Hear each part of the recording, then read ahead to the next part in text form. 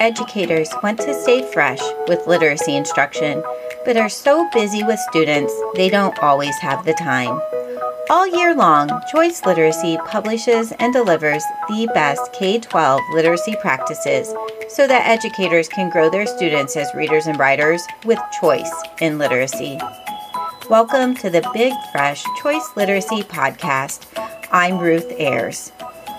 The goal is not to be perfect by the end. The goal is to be better today. Simon Sinek. Becoming.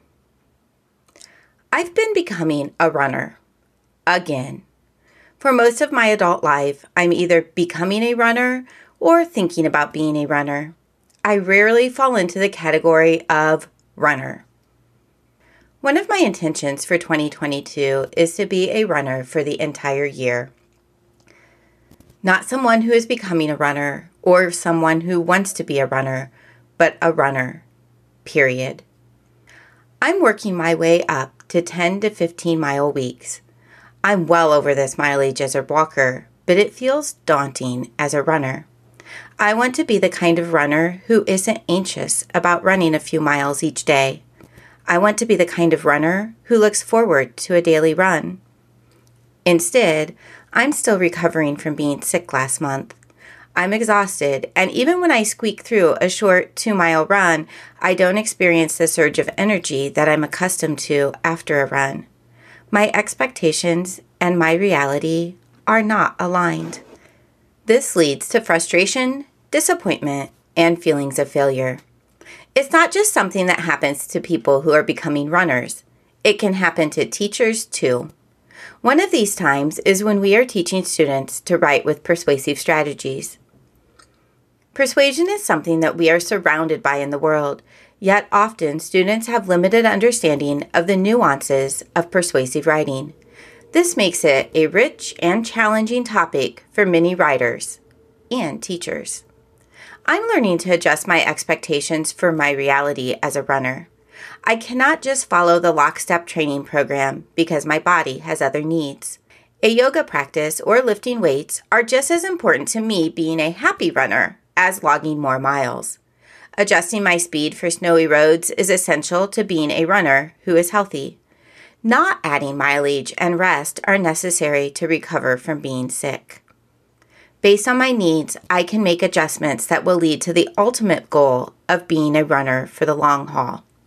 The same is true for teaching writers. There are many flashy programs or promising packets that guarantee kids will become persuasive writers. In the end, they create expectations that are not aligned with the reality of many classrooms. Just like becoming a runner, teaching writers is about the long-term goals. It takes gentle nudges, grace, and responding to the needs of students. This week, I'm happy to welcome Brian Sepe to the podcast. Brian is an instructional coach in Buffalo, New York. So Brian, I know that you've been posting some pictures of your runs, and it's snowy there in New York. It's been snowy here too. But I was just thinking about how much, like our expectations of what we want sometimes to happen don't always match reality. And so I was thinking about that, in my life as a runner, but then also in some of the work that we're doing when it comes to persuasive strategies. Yeah. And I think, it's funny you bring up the running piece because that has been a journey of mine over the last several years, 4 years now, since 2018. And I thought I had this sort of vision of who I would become as a runner, somebody who could amass, 28 to 35 miles in a week. And the reality is it's just not all that possible. But that didn't mean that I stopped at, that sort of goal or milestone per week. I was the type of runner that when I got into it, I really wanted to have this vision of just being a little bit more healthy, putting some time and effort into the idea of heart rate variability, becoming the type of person that could run a marathon. And I realized that I needed to slow down just a little bit and decide where to start. And that started with sort of, could I run 26 miles in September of 2018? And that's where my journey sort of started. It started with the reality of that and just seeing that I've been able to add to that ever since, and have now become the person I thought I was going to become August of 2018. And now I'm sort of becoming the person who can run some marathons or longer distances without too much disruption. And I think you're right. There is this gap between what we see ourselves being when we take on these new adventures and maybe where we start or where we are. Brian, you are, like you just said, the thing that I needed to hear. And I think so often, we make a vision for ourselves and then we want it. And like for me, I'm like, oh, over the course of the year, and a year seems so long. And what I hear you saying is just like learning to adjust and find value in that. I love being outside. I love the winter runs and watching how the world changes over time. And so then when I'm thinking about, workshop or writing workshop or teaching kids to write, so often I think we see these visions on social media or in the classroom across the hall. And the reality, at least my reality for learning to teach kids to write, is that it took a number of years to get all of those parts in play. And so I'm really excited about this week's Big Fresh because it is about it's about teaching kids some persuasive strategies, but being in it for the long haul, so to speak. Yeah, and the most important part that I take away from all of these sort of articles that we've collected in this Big Fresh this week, and even the work that you mentioned in your lead this week, is just having expectations that match the reality of where we are in the process. And I think that's a thing to kind of think about. It's like, if you do the work today and you have some progress in your teaching of writing or what your writers do, and you sort of can break it down, as we'll mention in a few of these articles here, and really just trust the process, take your time with it, value the progress over the perfection, or what you said, like you mentioned earlier, just the idea that you see these polished pieces or content out there, and that might not match where your kids are. And I think just matching where your writers are and filling in those gaps day to day, that idea of progress over time, I think will have that sort of compound effect on who those writers become and how they see themselves. It really is a nice follow-up to the lead that you wrote last week, right? About just that space between better and our best. And I just love the way that these ideas are building on one another. So in the free for all section, there's just a ton of links in there. I do want to mention our book club because we just met last week for a book that you picked. And then this month, Mandy Roback chose the picture book Unbound: The Life and Art of Judith Scott by Joyce Scott with Bree Spangler and Melissa Sweet. I love the art in this book. I think it's fantastic. So people can sign up for Choice Literacy Book Club and you can read along with that this month. Mandy Roback shared an article in the free for all section, and it's about letting her kids organize informational texts in our classroom library. It's really a great article just about the process of letting kids organize the library. I think we think about it oftentimes for the narrative, the story parts of our library, but in this case, Mandy was letting her kids organize informational texts. Yeah, and I think the thing with letting your kids organize around informational text or any part of your library, for that matter, is the idea that it's really no different than sort of doing those general sorts that we would do with kids as they organized in the early primary levels. Having kids be able to sort and have that ownership over your classroom environment, especially the texts and the information in your library, is just a critical part of the buy-in for wanting to come back to that space, wanting to value that space, wanting to recommend from that space. And I think all of those are critical pieces. It's so true. I'm excited about making an article that I wrote last year, free for everybody. It's 4 notebook pages to help kids balance facts and emotions when writing persuasively. I use my writer's notebook all the time as a writer, and I do mostly non-narrative writing. And so I think sometimes we have a misconception that notebook work is work that we do for narrative writing or for story writing. And for me, I use it so much in non-narrative. And so these are 4 notebook pages that I think are really powerful when we're teaching some persuasive strategies. So I have samples in there and just an explanation of how to use those pages with kids. Yeah, and there's a piece of your article that really jumped out at me. The exemplar pages, the demonstration pages that you put in there, that you could use, these sort of mini charts and sample pages in the notebook, are so accessible for all of us in teaching writing. And I also think that those are great artifacts to leave behind for kids so they can see that process. And like you said, value the notebook in a different way. I love thinking about structures, as you have in the first part of that. And then you move into how do we think about like issues in our notebooks, and how can we use those to kind of get more of that persuasive writing done and enjoy the process a little bit more.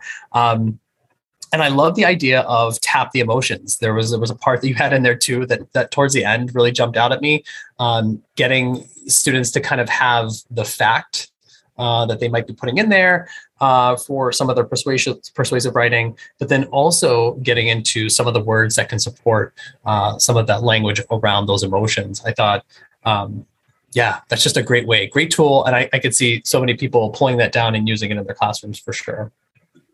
Thanks, Brian. I love teaching kids how to write and just breaking that down. And I appreciate those words about my article because it was really intentional. And those are tried and true pages that I have used with kids at multiple grade levels. And it just breaks down the process for them. And they're able to really figure out how to be a writer who uses persuasion.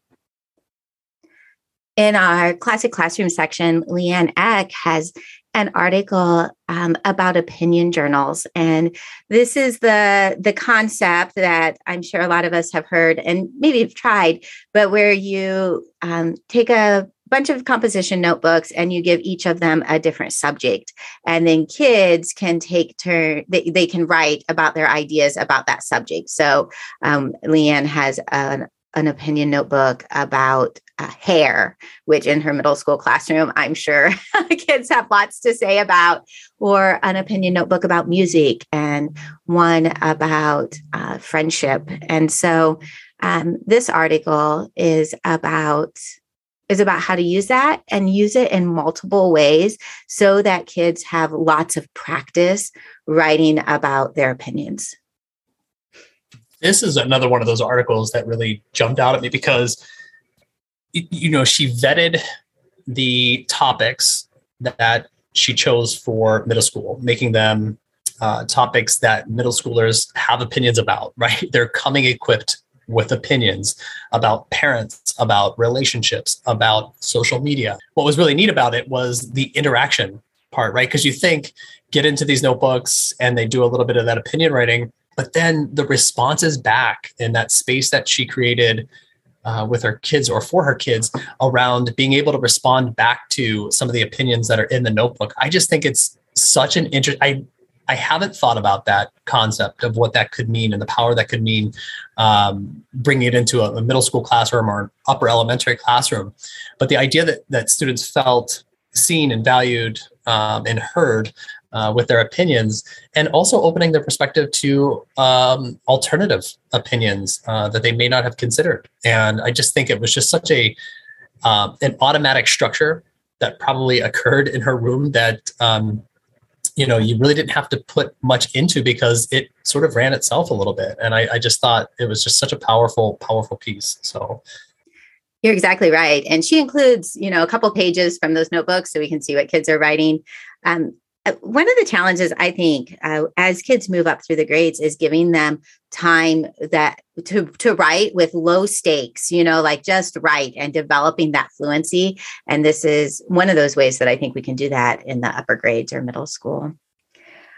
Melanie Meehan has an article, and it's really breaking down a conference or a series of conferences that she has with a student who is somebody who can talk through things, but doesn't always want to put words on the page. And so Melanie is using pictures to provide an access point for him to enter into writing. And I really valued this article, just helping us realize what our culture is all about image. And when we can bring that in and use that as a springboard into writing, I thought it was something that really it really impacted me as a teacher of writing. Yeah. And I think especially when it comes to persuasive writing or thinking, in this case, in the way that she sort of cares for this conference and the small group work that she's doing, but then also really getting into student interest. And I thought she had a couple of lines in here that really jumped off the page at me. One of them was, anytime that we can link pictures or images to student interest and what they're experts in or about, there's real power in that. And the idea that we can tap into confidence and curiosity in order to build competence in writing, I thought really landed with me in a way that I hadn't thought about before. And she's so right in this article, the idea that you could put these images in front of a student or a writer and have them really rehearse verbally what it is, the ideas they have around these images, and really think through how that might land onto the page is just sort of that, sometimes that oral rehearsal that we miss, or like you said, we rush that process a little bit perhaps. And this was just a great reminder of like valuing that space, taking time with it, allowing students to articulate their thoughts orally or verbally first, before using images, before we actually take to the page, which is such a nice little reminder and pause for the power that brings to a classroom and a writer. Melanie does such a great job too of dropping us right into that conference and knowing like just what's happening there in the classroom. And I think it's good writing. It's a great article for people to check out. I brought back an encore video from Christy Rush Levine. And I think anytime that we can drop into Christy's classroom, there's some potential to learn. And so she has it's part of a mini lesson where she's helping her kids create this opinion proof chart in their notebooks. It's like finding evidence to support your opinion. And it's just, again, another great structure to help kids crack open that process of using persuasion in writing. So, Brian, I know that you read David Pittman's new article. I think it's really interesting what he's doing in this article. It's for literacy leaders. It's in our Leaders Lounge. And what David is doing, you're Brian, David, but you guys write in similar ways sometimes. But what David is doing is he's saying, like, here's the kind of feedback that we can do. And he's broken that down. And when you're giving this kind of feedback as a coach or as an instructional leader, then you can kind of pinpoint where your relationship is with that colleague. And so I thought it was helpful when I was thinking about how do I build trust? How do I move the coaching work into moving towards change? First of all, I love this article. And like you said, I think we write in similar ways or think in similar ways around the work that we're doing. And he did such a great job of just dropping us into those moments in the relationships, these sort of predictable relationships that we might have out there on our campuses. And what's interesting about this piece is that there are predictable ways in which we're giving feedback or learning together. And it is contingent on the relationship you have with your colleague and where you are in that process. Relationships and trust take time, as we know, and he points out in this article. But depending on where you are in that time frame, dictates or can sometimes be a reason for the type of feedback you're giving. And I think in order to move it forward, it's important that we a pause to kind of think about where we are in those relationships, and think about sort of the next steps. And I think he does a nice job of really framing out some of the ways that you can acknowledge both where you are and how you might move forward, to kind of elevate the work or have an impact, a little bit more of an impact on the students that we're serving as a result of the learning we're doing together. So yeah, really well done on David's part for sure. I agree. And he has this series of questions when he closes the article that I think are just valuable to do some reflection. But one of the two questions that really struck me was what does it say about the level of trust or motivation you have in providing this feedback? And like for me, that was a new lens to consider, that the feedback I give is really hinges on the trust that I have with the teacher. And then he follows that question up with, is the feedback safe or direct? And I thought like juxtaposing those two things, safe feedback or direct feedback, next to each other, because I like to think of myself as somebody who's pretty direct. But yet oftentimes when that trust isn't developed, then the coaching conversations do land in this softer, safer ground. Yeah. And with that, I'm not sure that, myself included, if I'm giving that safe feedback, really reflecting on that, one, but then two, asking myself the question, as he points out in the article, is like, is it really moving the work forward? Is it having an impact on the students or the learning that we're embarking on? And I think it's a really critical element as a coach to think about where you are in the journey, the trust you've built, and the places we could potentially grow our way into. I think that Matt Renwick's, it's an excerpt from one of his newsletters called Hunt for a Feeling. I thought this paired really well with the other articles in Leaders Lounge. Matt, in this article, he is asking or reminding us that when we walk into a room, that it's important to see what's going on there, but it's also important to hunt for a feeling and to name that feeling. And so then he gives some just direct steps that we can follow in order to do that. Matt has a brand new book coming out that I'm super excited about, and it is called Lead Like a Coach. And also in our newsletter, in the free for all section, there's a link there that you can get a free ebook in anticipation of the release of Lead Like a Coach. I do hope that people will check this out. I think it's going to be a really fantastic book for coaches and also principals. And I think that it's going to be a great book for people who are looking maybe for a common read between a coach and a principal. This book would be one that I think is going to bridge a lot of healthy conversations in schools where there's coaches working alongside principals. I'm excited to get the book. I think the book is going to be great. But I did go through the ebook too. And I will tell you, the ebook that's included is something that, as writers ourselves and leading a sort of a writerly life, there are so many tips and ways that you can apply right away.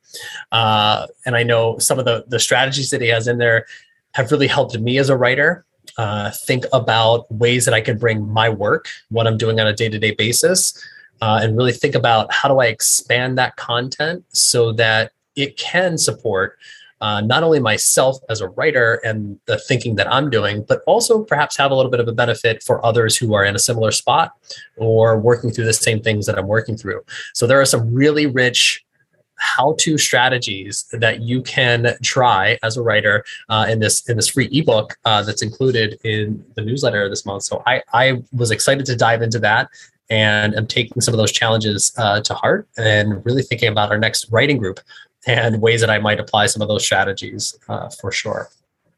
Matt is a gem, and nobody's going to be disappointed when they follow links to his articles, and definitely grab that ebook. Like you said, I'm looking forward to writing group too. I was kind of thinking the same thing. He just gives great tips in that. There's an instructional coach, Mary Brower, and she has a coaching minute this week talking about the importance of patience. So again, when I'm thinking about developing trust, I realized that the patience I have really makes a difference in building the trust that a relationship needs. But then what Mary does is she talks about having patience with ourselves, which just reminds me of the beginning of our conversation, right? Like, I want to be this kind of runner and it's taking 4 years, and that's okay. Also. Yeah. And I think the important thing with the patience is, what's obvious, being patient for ourselves and for others. I think that idea of what's obvious to us, or if we were to compare that back to the running conversation we had at the outset, the idea that somebody who is running multiple marathons or ultras, what's obvious to them isn't always obvious to that novice runner, or depending on where that person is in the journey of their work. And I think really stepping back, being patient, understanding that, and then working from a place where we're meeting people where they are, or meeting ourselves where we are on that journey, and giving ourselves a little bit of grace and understanding to have some patience throughout the process and really value that process. That's what really this collection in the Leaders Lounge this week is about, is just that patience and that trust building.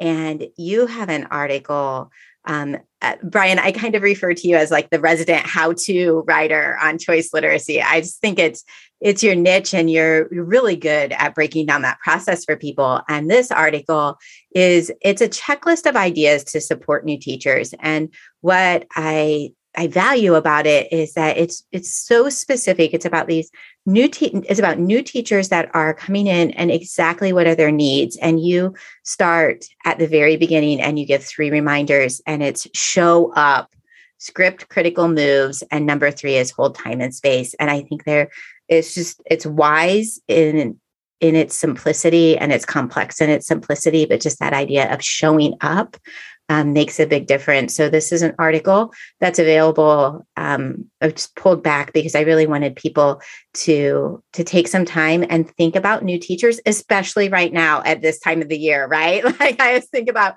when I was a new teacher, I was so excited. And then in February, I was so tired. You don't know if you're going to keep going or not. And so this is just a great article, written in a way that I can really use it with new teachers.